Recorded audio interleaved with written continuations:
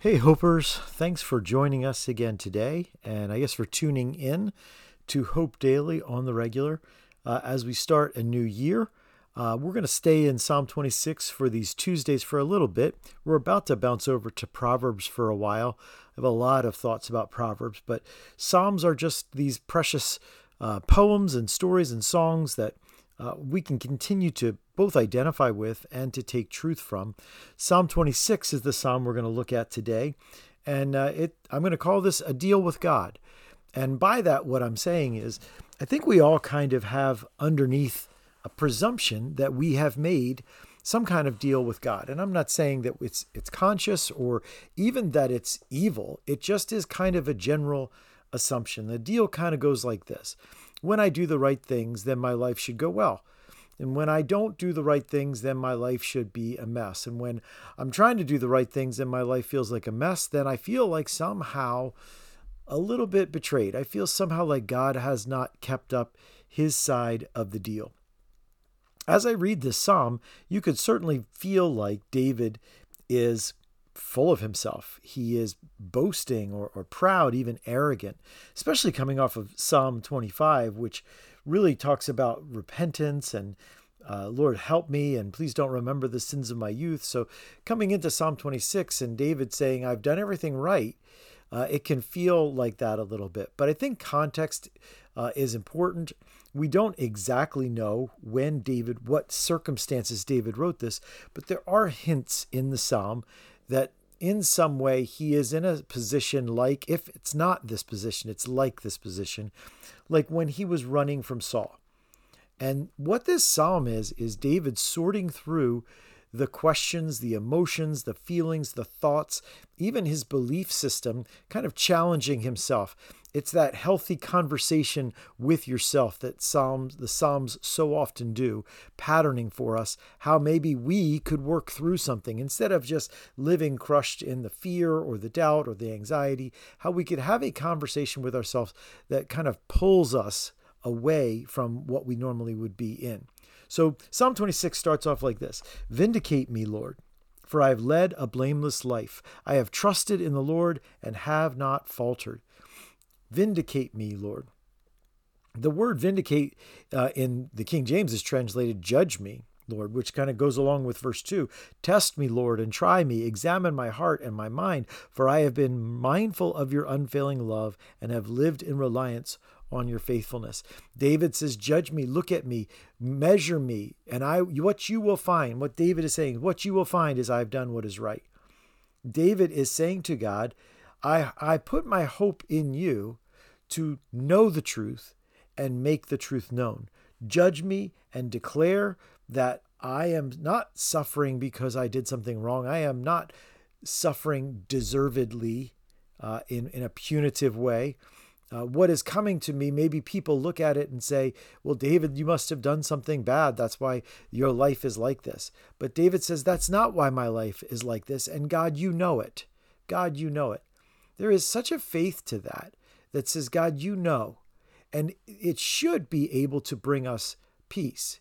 It should be able to calm us in those times where life seems unfair and maybe we wonder if we've done something wrong or if God has left us or forgotten us or is mad at us.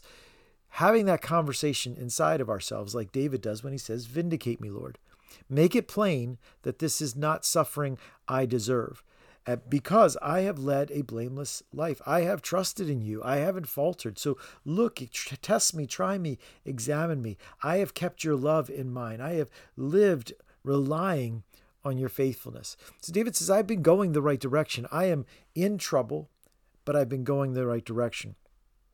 Then he goes on to list these things. I do not sit with the deceitful, nor do I associate with hypocrites. I abhor the assembly of evildoers. I refuse to sit with the wicked. I wash my hands in innocence and go about your altar, Lord, proclaiming aloud your praise and telling of all your wonderful deeds. Lord, I love the house where you live, the place where your glory dwells. Do not take my soul away with sinners. So basically what David does is he says, Lord, you know how much I love you. You know the life I am trying to live. You know that I abhor evildoers. I don't surround myself with people who are deceiving others, with people who are hypocrites. I refuse to sit with the wicked. So David is just telling God basically what's going on in his head as he faces trouble.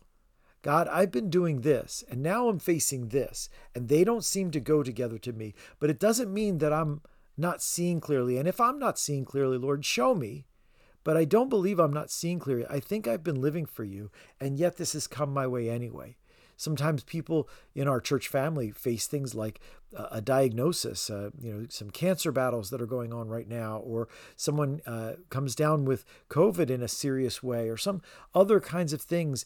A spouse decides that it's time to leave, and the other spouse is shocked and surprised and wonders, where did it all go wrong? I've been trying to live for the Lord. Why is it going down the tubes now? So there are all these kind of things where the question with God is, God, did you fall on your side of the deal here?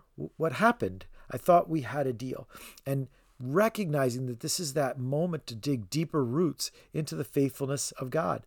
So David, that verse 9, do not take away my soul along with sinners, my life with those who are bloodthirsties, in whose hands are wicked schemes and whose right hands are full of bribes. David's like, it feels like I'm about to suffer the fate that I believe those who don't follow you are suffering. It feels like I'm getting sucked along into their destruction. That's what it feels like, God. Please don't let that be true. Please don't let that happen to me, because I've been living for you. Verse 11, I lead a blameless life. Deliver me and be merciful to me. So even in that word mercy, he's calling out for God's compassion, God's kindness. But the word mercy recognizes I have done things deserving of facing suffering, but that's not what this is. So God, pour your mercy out on me. And then what he ends the psalm with is a figure of speech that's kind of a little hard for us to figure out, because verse 12, he says, my feet stand on level ground. In the congregation, in the great congregation, I will praise the Lord. My feet standing on level ground to us might not mean a lot, but remember, David is a warrior, a soldier. Level ground had great benefit as opposed to fighting on an incline, whether up or down, because it was much more likely that you could lose your footing and therefore be vulnerable in this life or death battle. But on level ground, my foot is not going to slip. I'm not going to fall down. I'm not going to lose my balance. And I think that is the essence of what he's saying. As I'm fending off these thoughts, as I am battling against this idea that God, you broke your side of the deal, as it challenges me about whether I actually trust you or not, as I work through all that and I come back to just relying on what I believe is absolutely true, that you are faithful to me, that is what puts my feet on level ground. That's what gets me back to being on balance and having my balance, so that I will not be easily pushed over or discouraged, distraught, destroyed, full of fear. I won't find myself in that position, because I believe that putting myself in your hands has always been the right thing to do, has always been the safe place to be, and will remain that. So if it is that Saul is chasing him down the road right now, David is saying, God, I see and I hear and I feel the fear from my men. I see the reports of where Saul is, but I'm not going to lose my balance. My balance is found in the fact that every time I hear something and it says, oh no, you better be afraid, my soul responds with, my Lord has me. My God sees me. I've put my trust in him, and I am not foolish to do that. And I will stay in his hands, because that's where I want to be. So as we go into the new year, whatever it is that comes your way this year, that is what we're fighting for. To have that kind of mind, to have that kind of faith, to have that kind of balance in our life, so that nothing can knock us over and cause us to doubt whether God cares, whether God is faithful to his promise, whether God is going to see us and watch over us and answer our cries for help.